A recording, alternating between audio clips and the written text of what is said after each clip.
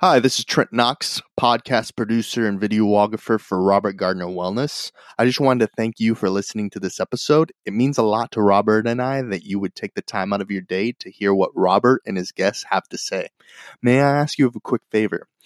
If you have gotten any value out of this podcast, please subscribe to the podcast, leave a comment, and share the link on social media. Once again, thank you for your support and enjoy the rest of the episode.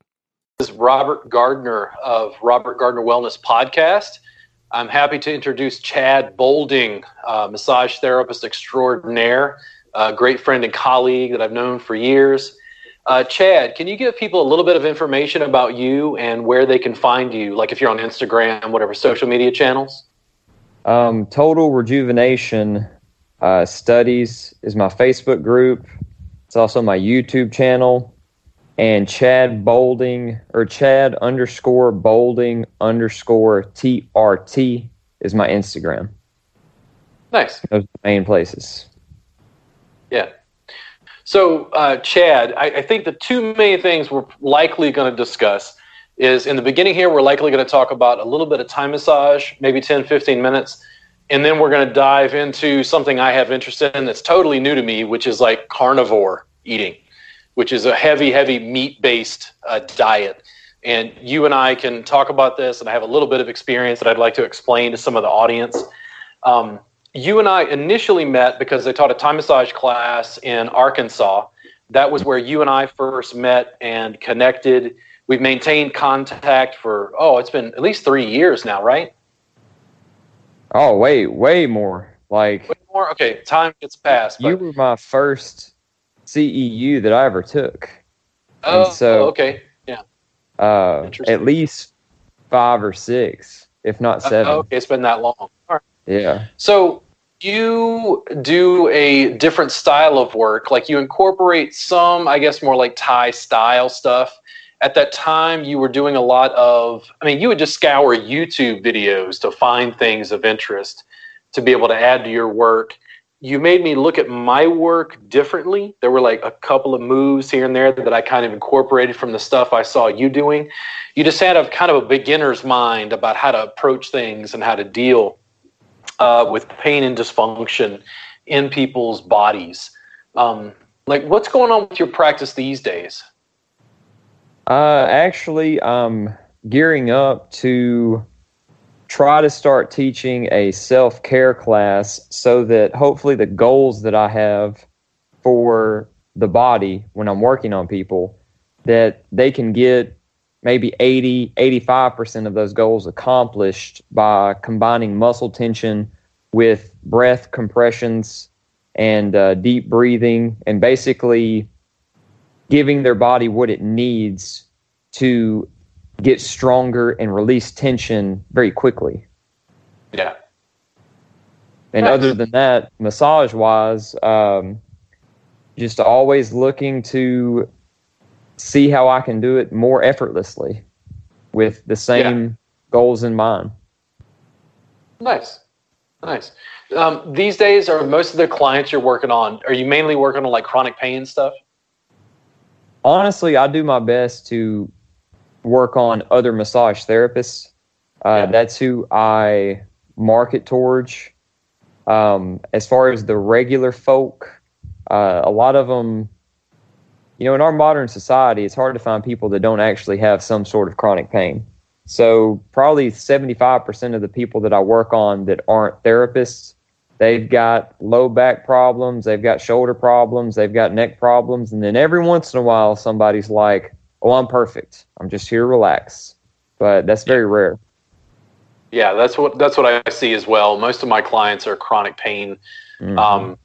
The sessions I'm doing are 3 hours, mat based.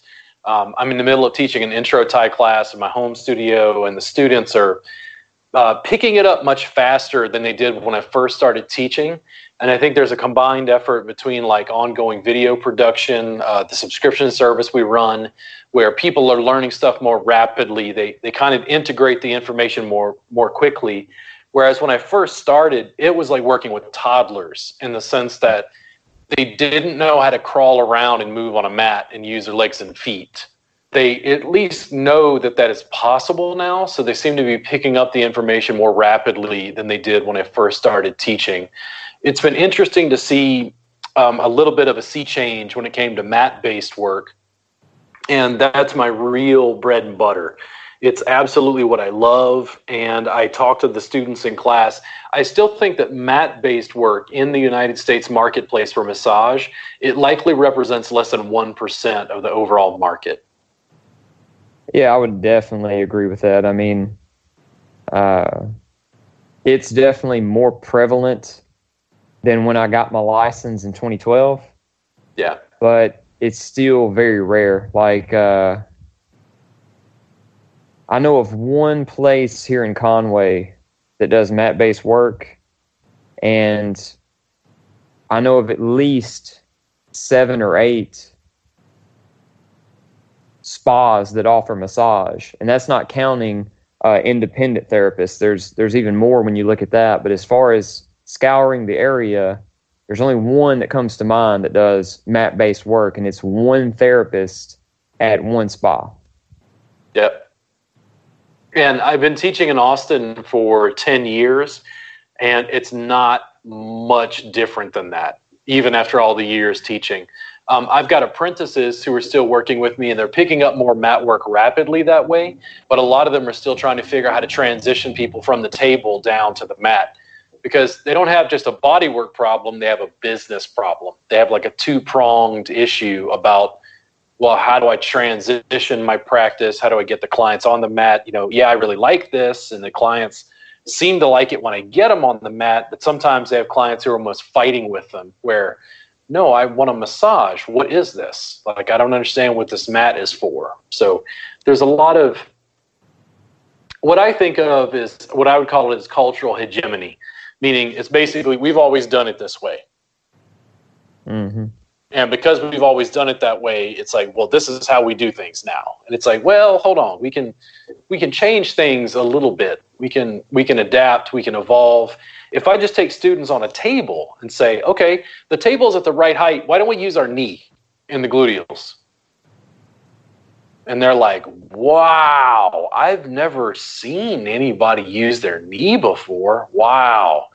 That to me seems so rudimentary. I don't even know how to express like where I'm at in my practice when I show that to therapists and they're doing that for the first time. Most of the therapists that I'm training even today in 2019, 2 or 3 of them at least in every class, if it's mat-based, you know, they'll get a little confused when they start using their legs because they're not used to feeling with their legs and feet that way to apply pressure. And I can see the sort of confusion on their face, and I'll say, hey, hold on. Have you ever used your legs and feet to apply pressure before? And they say, no. And I say, how long have you worked as a massage therapist? And they're like, 8 years. It's akin to teaching somebody who does taekwondo or kickboxing. It's akin to teaching somebody like that Brazilian jiu-jitsu. It's a mat-based art that's not a striking art. Like it's not the same, even though it qualifies within that larger umbrella of what people would think of as martial arts. Well, I mean, right there, I think that's the issue is massage isn't looked at by a lot of the practitioners as an art form. And when you look at an art, you don't put things in a box. You don't look at painting and say, oh, you have to use a brush. It's painting. You got people that's using spray paint cans. They take blades and scrape across the canvas, and it's because it's an art. You know, music, you got people playing weird instruments that they've made in their garage because they understand if it's an art, there is no box. There is just accomplish whatever the goal is. If you're trying to paint a picture, it's all the different crazy ways that you can do it. Like people are painting pictures upside down and then turning it over at the end and it being its own style. And with massage, you don't find that. People aren't looking at it as the art that it is. And so it's like, has to be on the table. These are the strokes that you use on the thigh. These are the strokes that you use on the back. And they're trying to make it very mechanical, which totally takes away from what it has to offer the public as far as relaxation, pain relief. The reason it can offer things that they're not finding in other places is because it is an art that you can come at from several different angles, including mat base, the stuff you've been working with, the suspension system. I mean, if massage was looked at as an art, people wouldn't look at that and go, what? Oh my goodness, that's not how you do that. What is going on here? And instead they'd be like, oh, okay, new way of doing it. I like it. Well, I'd like to have it in my tool belt. Well, it's interesting that you reference it that way. I'll have to think about that more, like as an art. Like, do therapists not look at it as an art form that evolves? My suspicion is that the massage community in the United States is pretty young. So sometime in the 80s would be my guess. 40 years ago is when massage regulation started popping up in some states. And with massage regulation came massage schools. Yeah. And with massage schools and licensure came standardization of curriculum. And standardization of curriculum meant table, cream, glide, and nudity. And that's the thing that's been put out and then used in spas. If you start to break outside of that, you get into sort of contentious arenas, both with therapists and also with marketing to the public. I think that primarily what I see is I'm trying to bridge the gap between the two, the art and the marketing, and saying, yeah, well, why not do it this way? And if the students ask me, well, why do you do it this way? I'm like, okay, I get the optimum range of motion and mobility from mat work. I get the optimum compression and capacity to use my legs and feet and more tools in mat work. I get to use optimum compression, the ability to use even more my legs and feet, mobility, props, yoga therapy, breathing, with suspension and like developing that's almost like yoga therapy fused into the practice. What I get when I say that is like, he's arrogant. And I'm like, no, you'll get it later. Don't worry about it. Like I can't, I can't make you get it. Like I can't mass produce what I'm doing. I can only sell video and essentially keep teaching people to try to bring them along, because to me, it's a little bit like what happened when I was a kid, where we had a descrambler box and the Ultimate Fighting Championship started. I was probably 13 at the time. I was young, however old I was. And Hoist Gracie wandered into the ring with these guys who were big and strapping and abs. And it was like, wow, the karate guy is going to fight the Muay Thai guy, and the Muay Thai guy is going to fight the sumo. And Hoist Gracie walks in, and he looks like you, Chad. And Hoist Gracie destroyed everyone. And it was like, what is this? What is he doing? And it wasn't striking people, it was Brazilian Jiu-Jitsu. But Brazilian Jiu-Jitsu was relatively unknown. It was a small, like, kind of regional art, I think, at that time, that because of mixed martial arts, people could see it. People could see its effectiveness. And all the other martial artists had to start training in it to defend against it, even if they didn't wholly adopt it. The thing is, mat-based work, the way I'm teaching, represents a sea change in the industry, but the industry itself doesn't want to change. Once they hook into a revenue stream and a certain way of doing things, they don't want to alter that. I'm trying to find independent therapists to build a mat-based practice, and they're like, this is impossible. And I'm like, no, you just have to work at it. And it really depends on what you want to do. The idea of being forced to work on a massage table, I would just quit. I would just go do something else. I'm like, this is not for me. Yeah. More options and more tools. Consistently, I'll tell students that they feel like I'm anti-table or anti-effleurage, meaning long flowing strokes. And the thing is, it's like, no. I'm not anti-table and I'm not anti-effleurage, but if the only tool you have is a hammer, everything looks like a nail. The thing is, you need to add more tools. And when you start using your legs and feet and knees, I'm adding at least 50% more tools.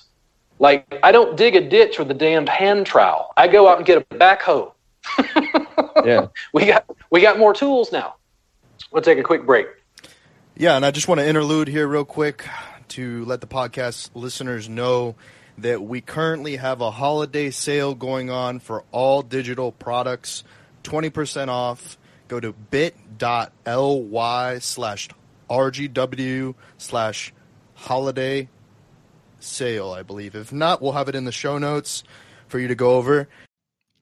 For a limited time, Robert Gardner Wellness is offering a free 30-day trial of his industry-leading subscription service, Reboot Insiders Club. That's right, your first month is free of charge, and after that it's only $7 per month to continue your subscription.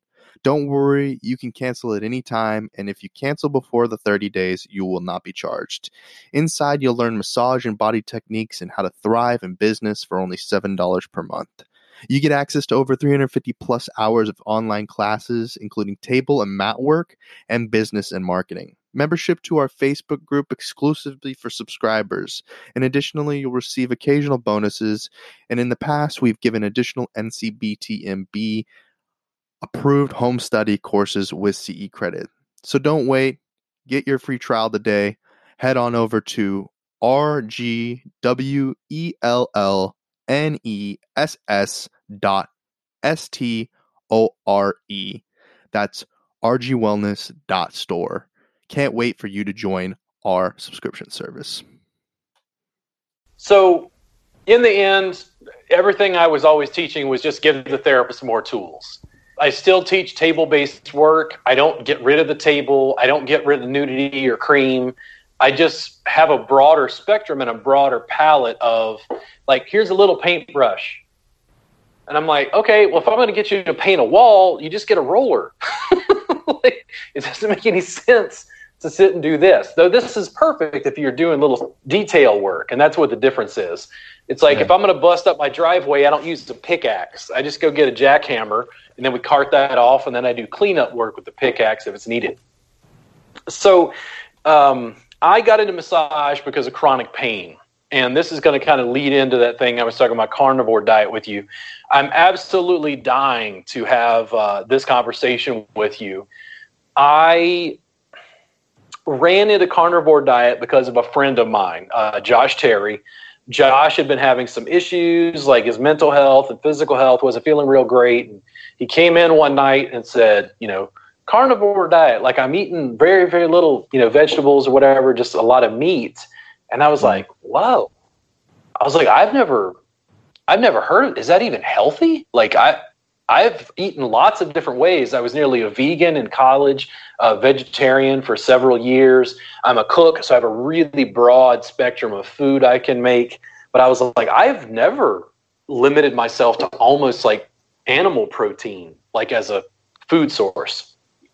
So I kept in touch with him, kept working with him, getting feedback as his diet kind of changed, some of his health issues. And then slowly I started to experiment with it and immediately got, that's gross.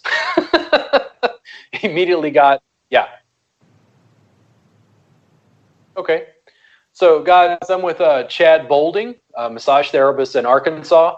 We're starting to have a conversation about carnivore diet. And Chad, can you tell them where they can contact you again? Total Rejuvenation Studies on Facebook and YouTube, and on Instagram, Chad_Bolding_TRT for Total Rejuvenation Therapy. Cool. So, Chad, can you tell me a little bit about how you fell into carnivore? Because you were the second person that I started seeing posts from, and it would just kind of happened at the same time. Like, how did you get involved in this? Can you tell me a little bit more about that? I'm not really sure where I first heard about it, but I do remember when I heard about it, I thought it was the dumbest thing I'd ever heard of.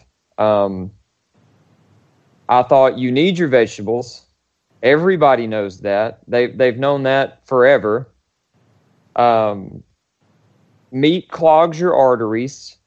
It gives people heart disease. Just all the way down the list of all the things you hear.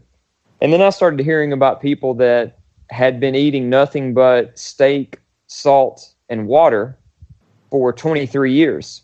And the first people I heard about was Joe and Charlene Anderson.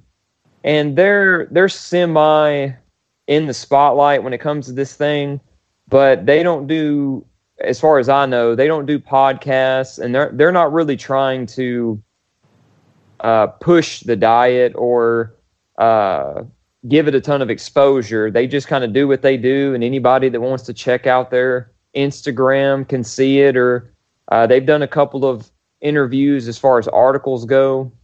But looking at them, I was blown away. Charlene at the time was 46, and her husband, I think, was at least 10 years older, if I'm not mistaken. I might be wrong about that, but I think he was at least 10 years older than her.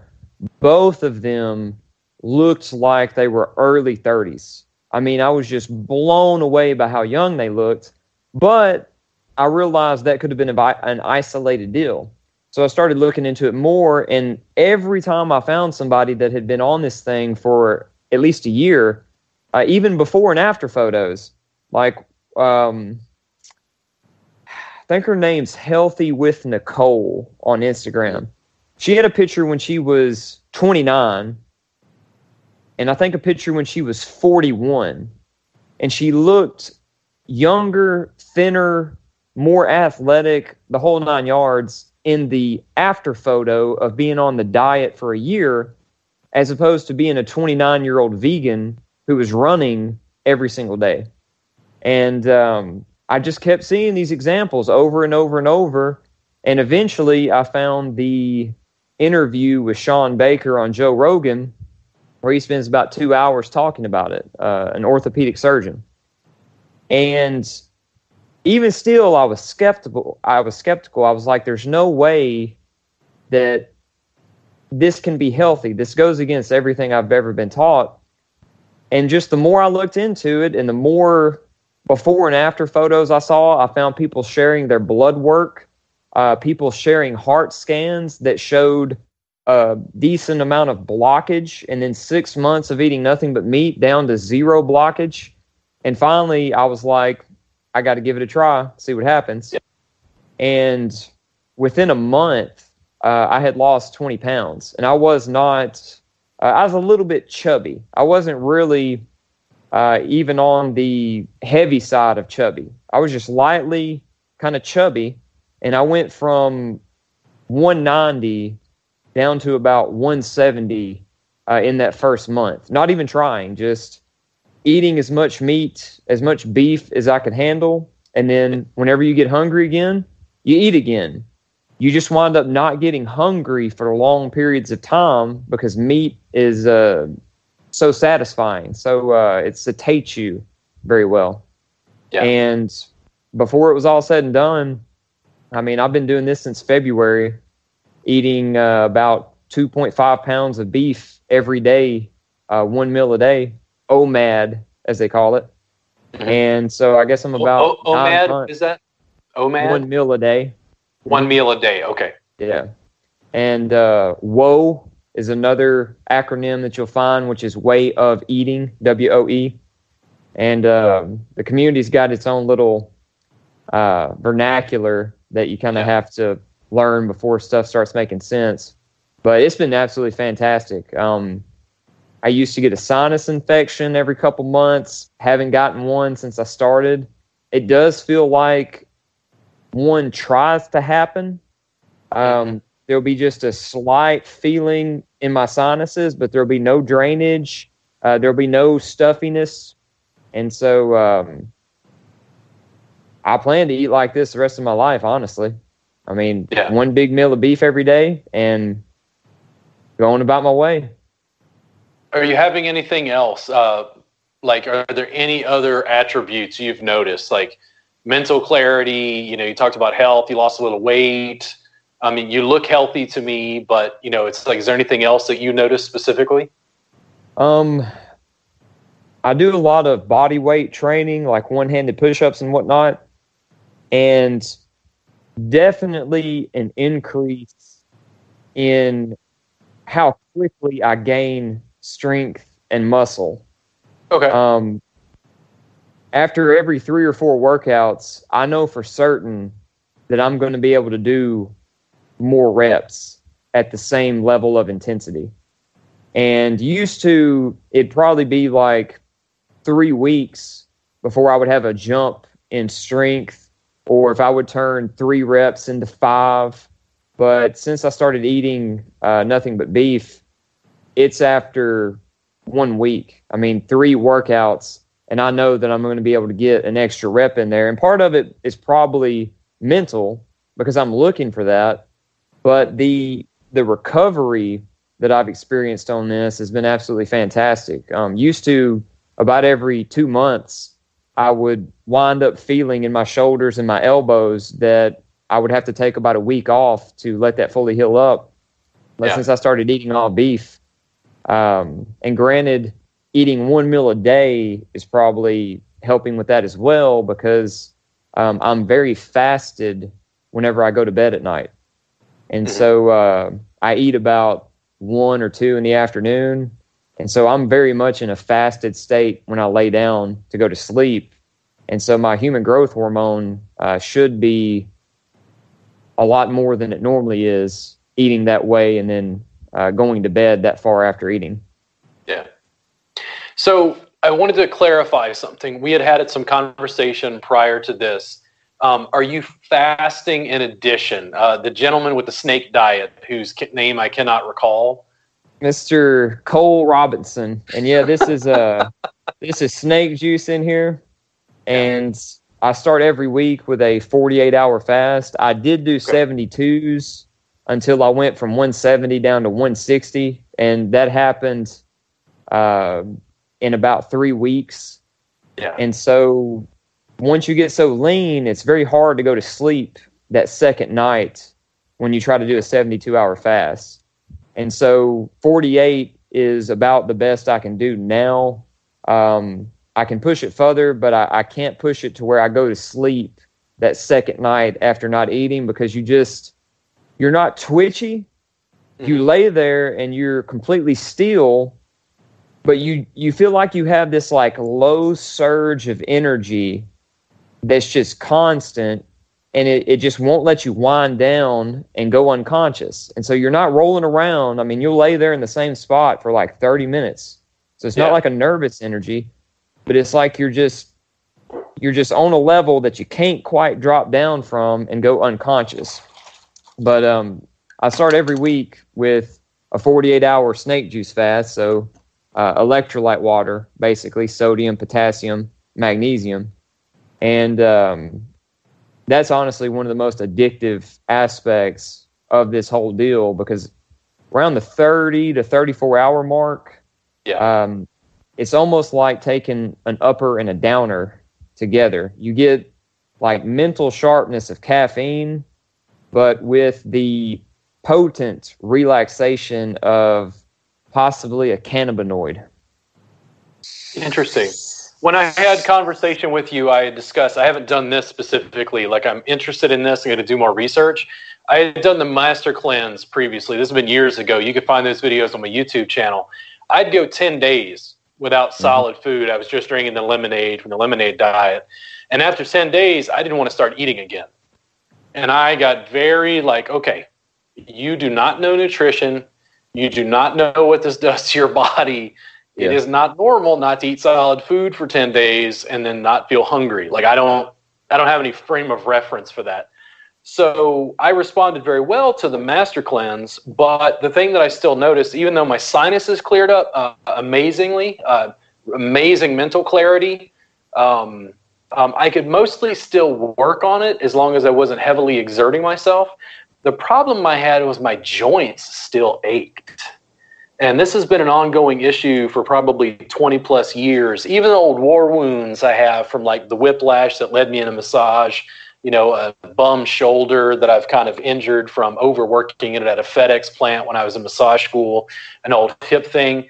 They would just ache. Like I feel like I'm turning into my grandma, where my grandma was like a damn pressure gauge when like she's like, oh baby, a storm's coming. She could like feel it in her joints. Yeah. So I'd gotten used to that, and then you, in the conversation I had with you, were talking about the snake diet and the fact that you thought it might be a good idea to try it to see if my body responded differently, and you thought it was actually insulin.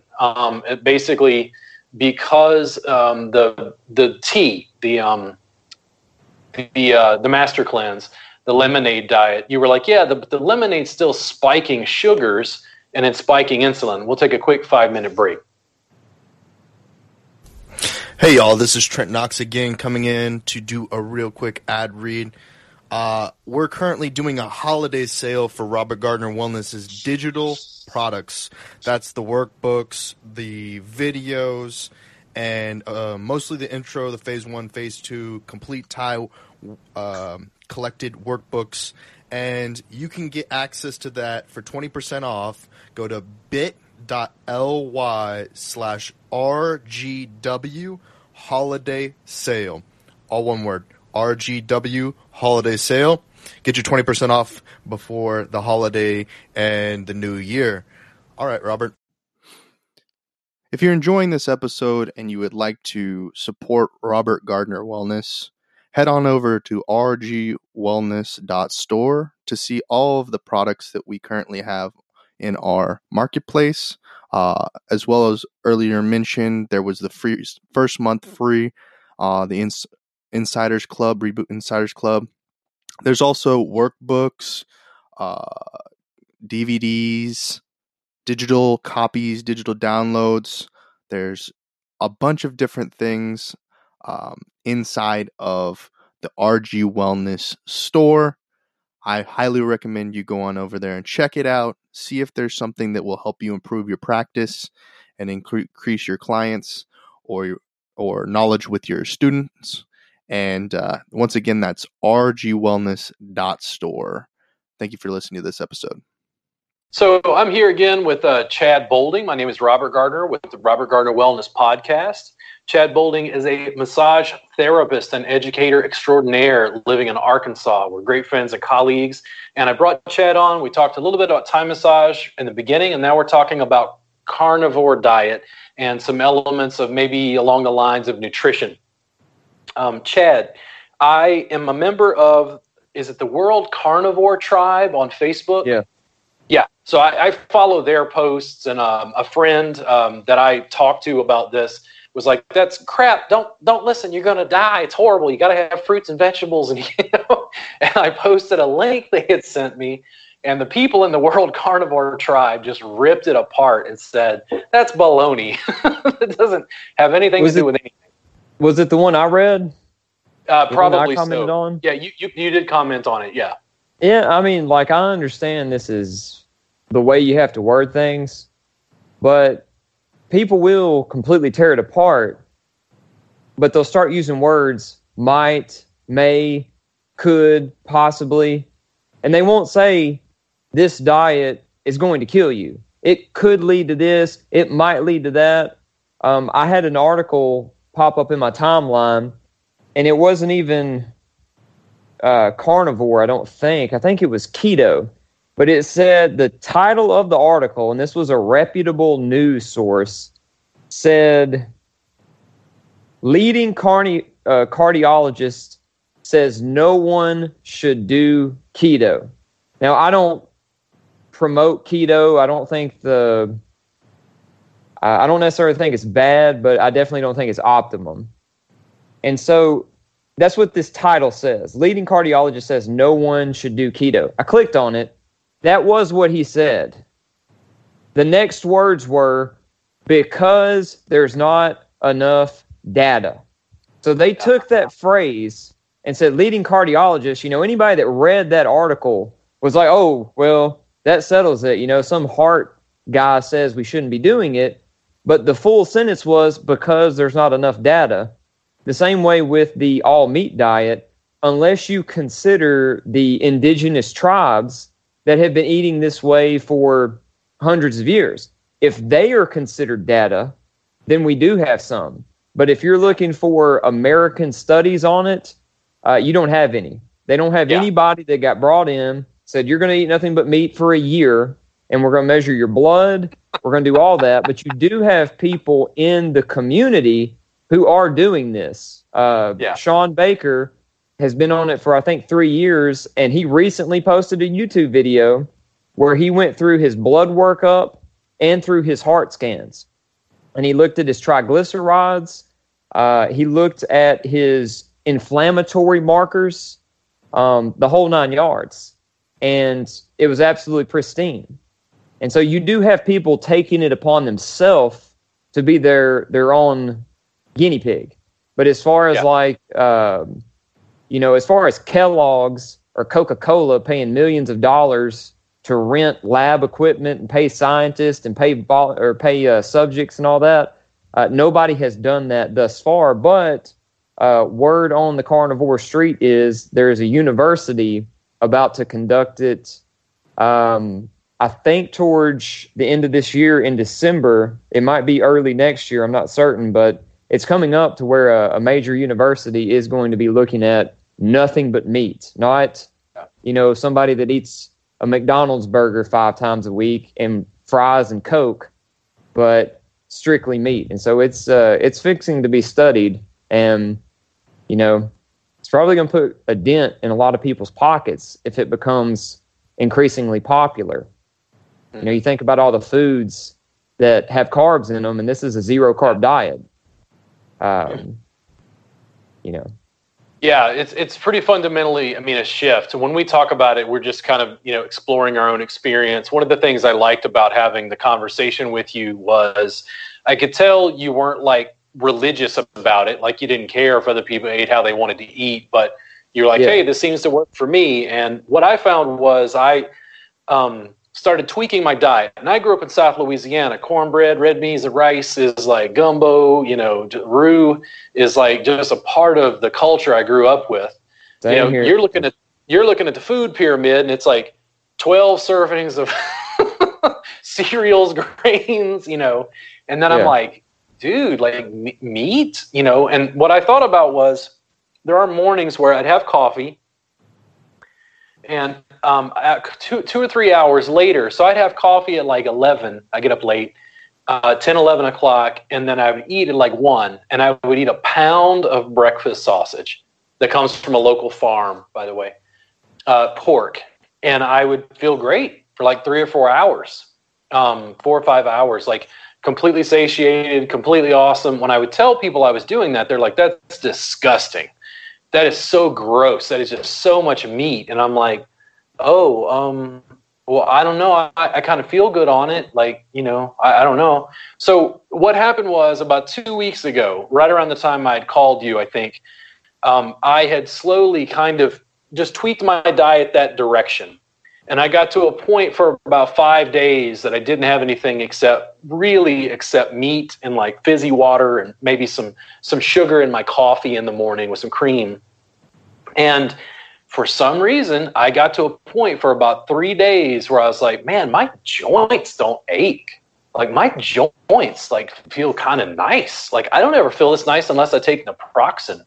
And it lasted for about 3 days until I was leaving Austin. There was a major barometric pressure change. I was flying out of town and a storm rolled in and I felt kind of achy. But for the most part, I've mostly maintained eating that way. Today I had a bunch of vegetables because I made vegetarian food for the students. But the main thing I've noticed is like I just don't ache as much. And I've been talking to my mother, who every time I talk to her, it's like, oh, baby, my arthritis. And I'm like, Mom, you have to do this. You have to at least try this and see what happens.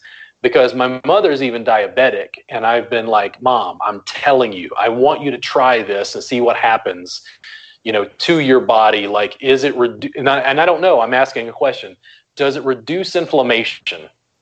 And like when I was doing the lemonade diet, was it like spiking sugar levels and like insulin? So everything else was good, but my joints still ached. Because I've never, in 20 years, I don't remember a time when I felt this good just being on air. Well, something that I don't think has been looked into enough, the joints are a little more important than they've been made out to be when it comes to strength. And strength and pain don't really go together. Like pain depletes you of your strength. But at the same time, you wouldn't look at somebody who says, man, my knees, they feel so strong. They feel so powerful, but they hurt. Nobody would say that. Like it's either one or the other. Either it's weak and it hurts, or it's strong and it's pain-free. And if you look at like the Bible or anything written in the BC area, that's the way they looked at the body very differently, because it wasn't a bunch of, and I don't mean this to be offensive, but like it wasn't a bunch of eggheads who couldn't lift a weight, but they're looking at paper and they're looking at scientific figures. They were forced to look at the body and say, this person is capable. Why are they capable? This person acts this way, full of strength and vigor. What is different about them than this person over here that doesn't? And that's where you find, like in the Bible, they refer to it as countenance. Like they talk about somebody have a countenance like a cedar, meaning it's tall and it's straight. And they noticed people that have that countenance, it's written on their face, it's written on their spine, they're capable. They don't get tired as much. Whereas the guy that's all hunched over and his face is drooping, well, it looks like he doesn't have the energy to do anything. And so they were forced to look at things very practically, because they didn't have a bunch of scientific equipment to look deeper into things than the surface. And so when it comes to the joints, that's something that they really, the marrow in the joint was something that they put a lot of focus on, because they knew that if your joints were healthy and flexible and full of vigor, that your body was as well. And so dieting differently as far as affecting the joints and affecting inflammation, I think a lot of that has to do with the mental clarity as well. When you're walking around and you feel lighter on your feet because your ankles feel good, your knees feel good, your hips feel good, you're going to be more likely to have a task set before you and go, I got plenty of energy to deal with this. As opposed to, you got to take out the trash, you got to go pick up the kids, whatever. If you don't feel good in your joints, you're going to be like, oh my goodness, I got so much to do today. I got to take out the trash all the way to the road. And it'll affect you mentally as far as how vigorous your joints feel. And so as far as the inflammation goes in the joints, like you mentioned, I'm not real religious about this diet. I have seen people go low carb, eating medium to small amounts of meat, large amounts of low carb vegetables, and still saying that their joint pain went away, and that every time they cheat and eat a donut or something like that, they get their joint pain back. And so I've seen too many people that it's not the meat. It seems to be going low carb, or bare minimum, no refined, over-processed carbs. Maybe carbs from like, a sweet potato or something like that. But as far as cereal and processed things of that nature, when they get away from that stuff and strictly go to low-carb veggies with a little bit of meat, they seem to experience a lack of joint pain. And it seems to come back like that as soon as they falter on that way of eating. So I wish I could say it was all meat. I'm at the very beginning of exploring. I don't exactly know. I ate some vegetables today because of what we had for lunch. I'm still sort of exploring the edges, figuring out what works for me.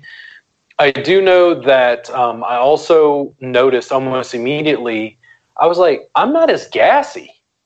Like my digestion seems like very calm. I've had no real issues with digestion or like upset stomach or anything, but on both ends, just kind of gassy generally. And I laughed because I was in bed one night, maybe 3 to 5 days in, where my joints felt kind of great. And I broke wind and then realized, oh my God, I don't think I've done that in like 4 or 5 days. Like my digestion, I don't feel bloated. I feel less bloat. I don't feel my blood sugar spike and drop from eating. I started to notice that there was more of a gap between meals, like you talked about. The more I was going towards a higher meat intake diet, like meat and eggs and some butter. I don't really know how far it goes, but I know that typically I'm like a 3 on a pain scale. 10's hospital, 0's no pain. On a daily basis, I'm at a 3. People would ask me why I'm so grumpy and ornery, and I'm like, I'm in chronic pain, bro. Like, I had injuries as well, but the funny thing is there's some of it that feels systemic, like in all my joints.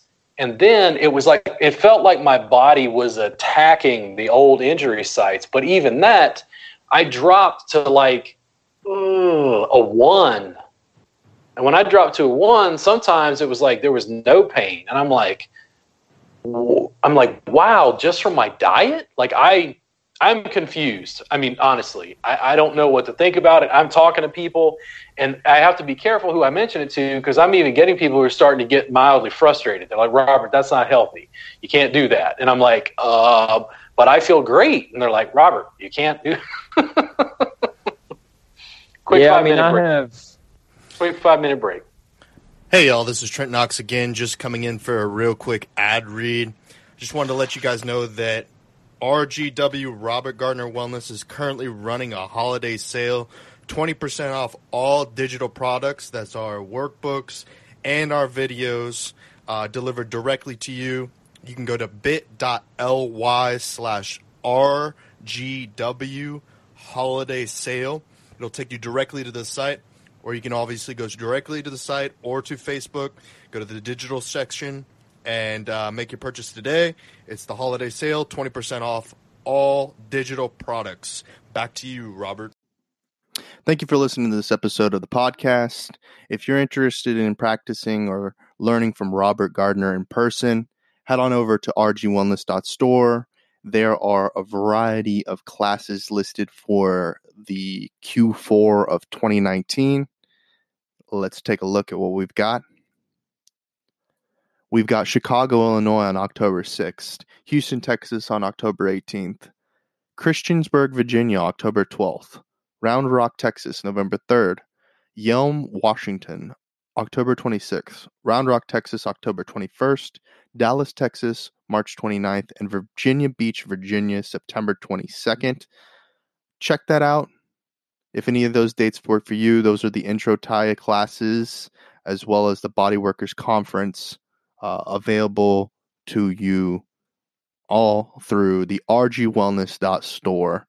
Head on over there and check it out. Thank you.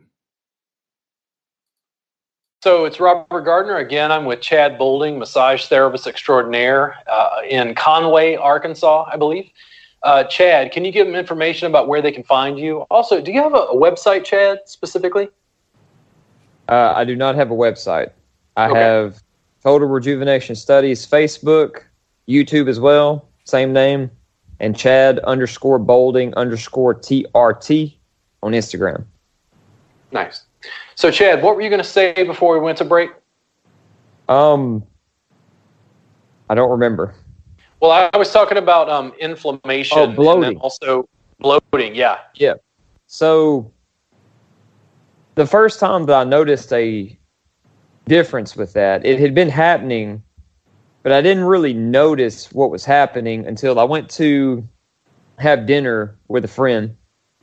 He ordered a sandwich and either some French fries or some chips. I don't remember what the side was.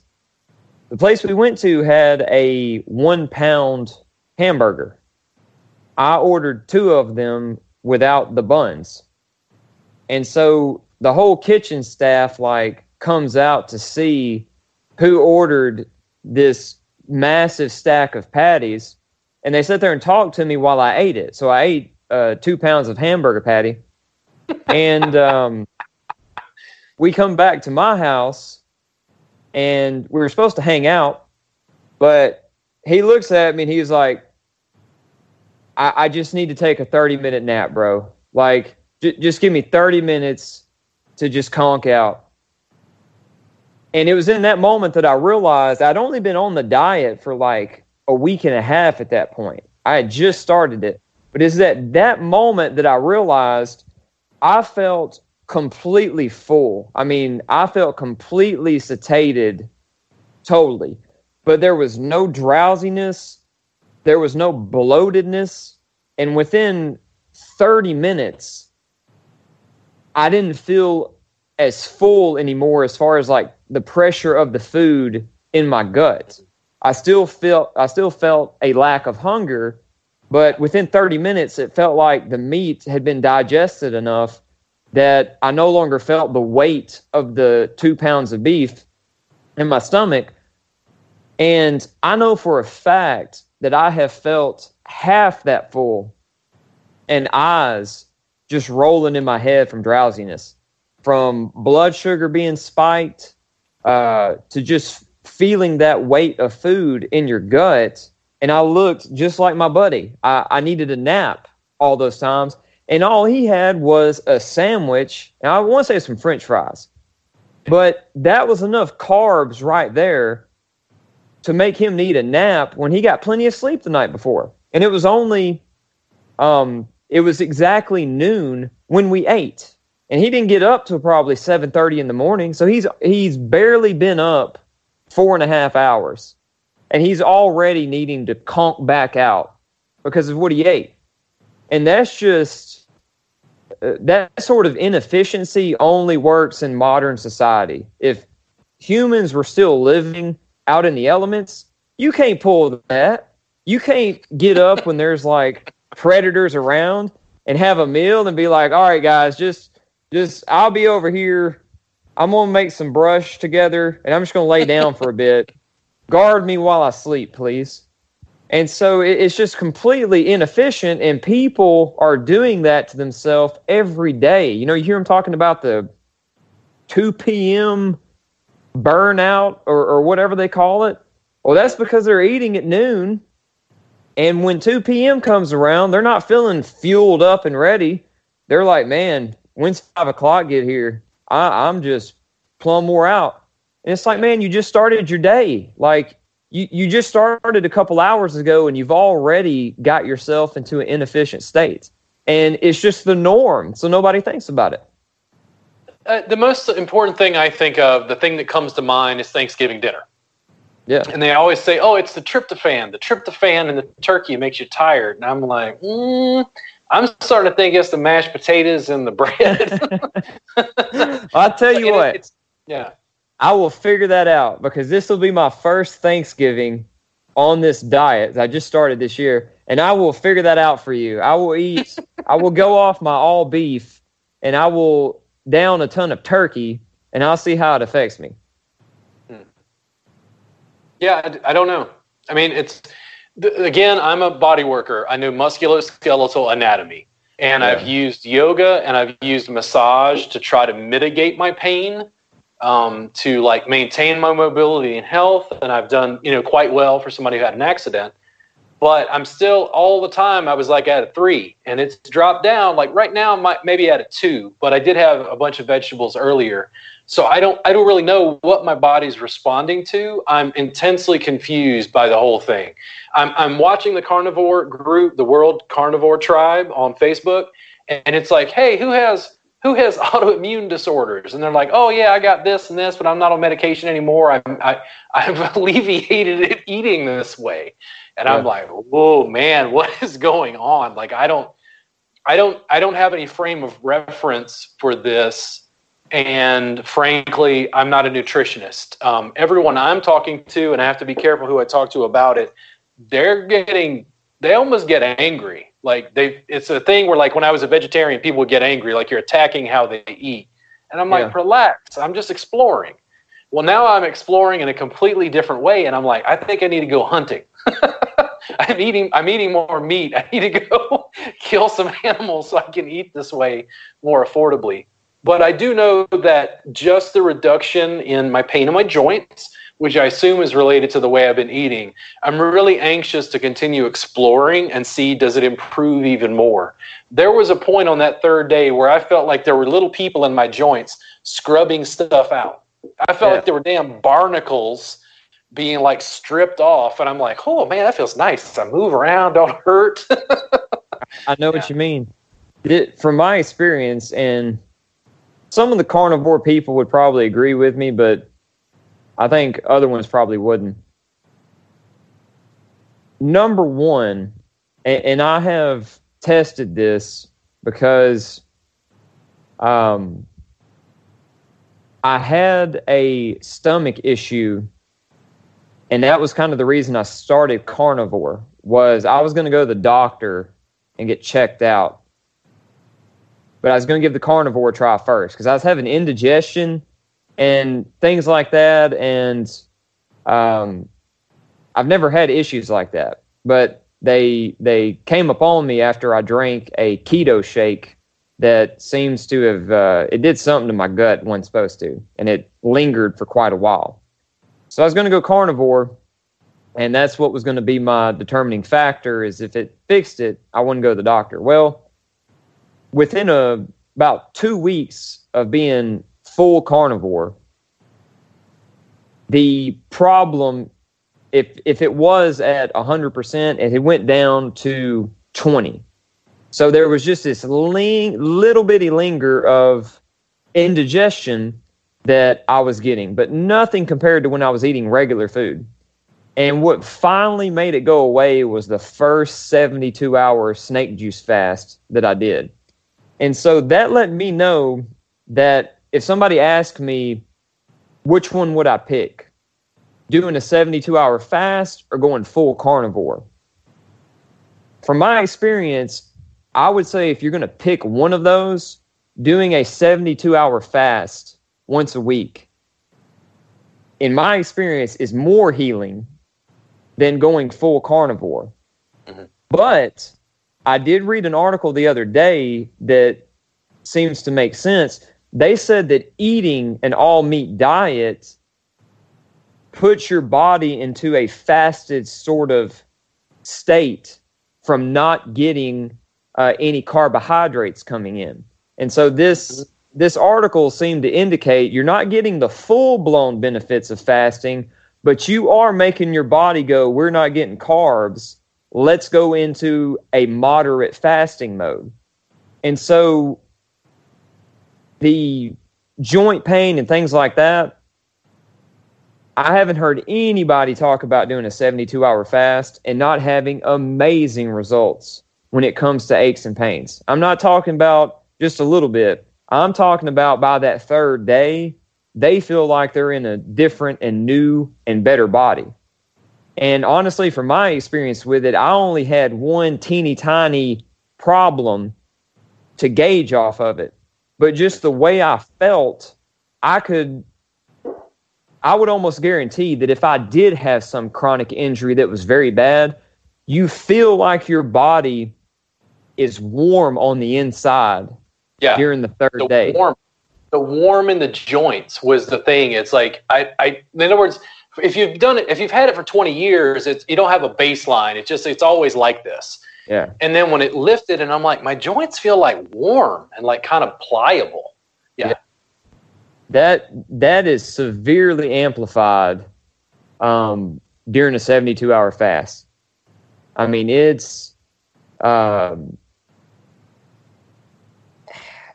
like I haven't seen anything that I wouldn't try fasting.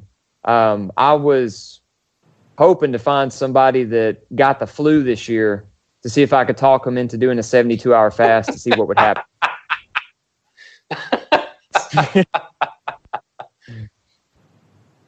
I mean, it sounds crazy, but at this stage, I'm like, hey, listen, if you make my pain go away, that's my bread and butter. I work on people in chronic pain. I'm trying to help them with pain. I can't give them nutrition advice, but I've used my social media to like explore diet and food. I take pictures of food I make, and just getting to this point, it was like, man, when you took my pain level from a 3 to a 1, I was like, dude, it's like I can live at a 3, but I'm annoyed.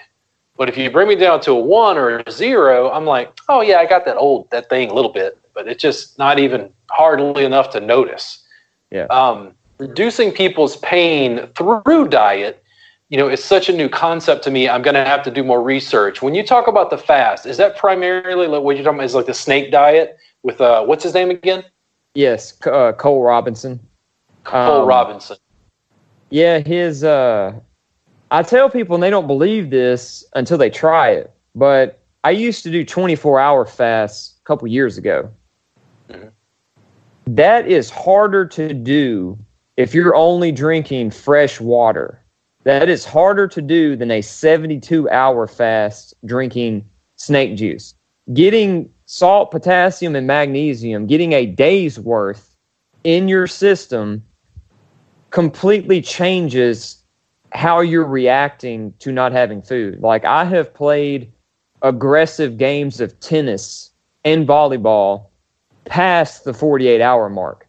I never could have done that during a 24-hour fresh water fast. You feel lethargic. I mean, you just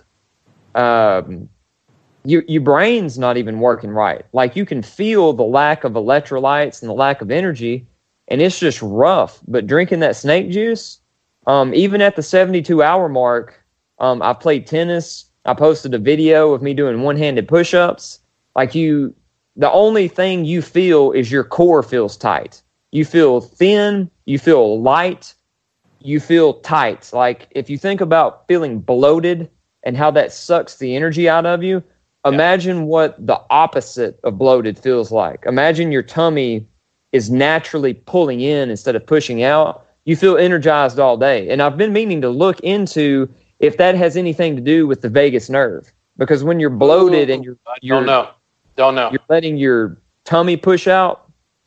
I don't know what that does as far as pushing on the vagus nerve, but you're doing the opposite when you're fast. You're pulling in, and it feels like a very sensitive part of your body is in a lot better shape than it normally is whenever you're fasting, as far as that area down there.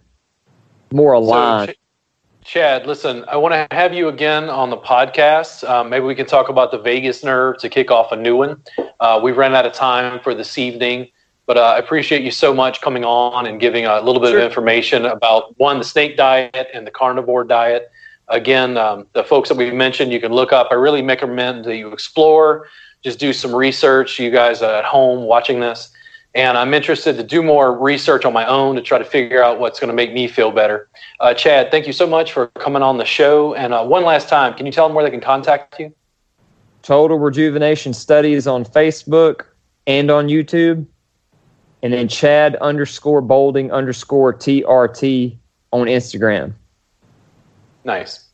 So, Chad, thank you again, and I will talk to you soon. Hopefully we can do another podcast. I'd like to kick off another, potentially talking about the vagus nerve and then going into some of the abdominal work that I do.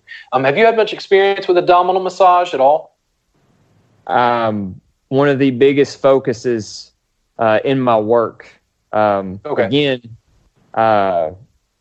biblical stuff. Okay, cool. Yeah, then that'll be a good, I didn't know, so that'll be a good topic to address in the future. Listen, thank you so much, and I'll talk to you again soon. All right, for sure. Peace out, my man. Bye, later. Hey, y'all, this is Trent Knox again. I just want to come in and finish off this podcast by saying thank you very much for tuning in. If you were able to watch the live feed, we appreciate you for sticking around. I just wanted to say again that RG Wellness is currently doing a holiday sale for those of you who are interested in getting the workbooks, the videos, getting some training. We're doing 20% off all digital workbooks and videos. Head over to bit.ly/RGW holiday sale, or you can go directly to the website and go to the digital products. You'll see the holiday sale there. Also, if you're enjoying this podcast and you really want to help out and support, you can go to anchor.fm/RGWellness/support. And for as little as $1 a month, you can help continue producing this podcast. And last but not least, of course, we currently have a 30-day free trial going on for the Reboot Insiders Club. You can go to rgwellness.store/free trial to take advantage of that 30-day free trial. Once again, thank you guys for tuning in, and we will catch you on the next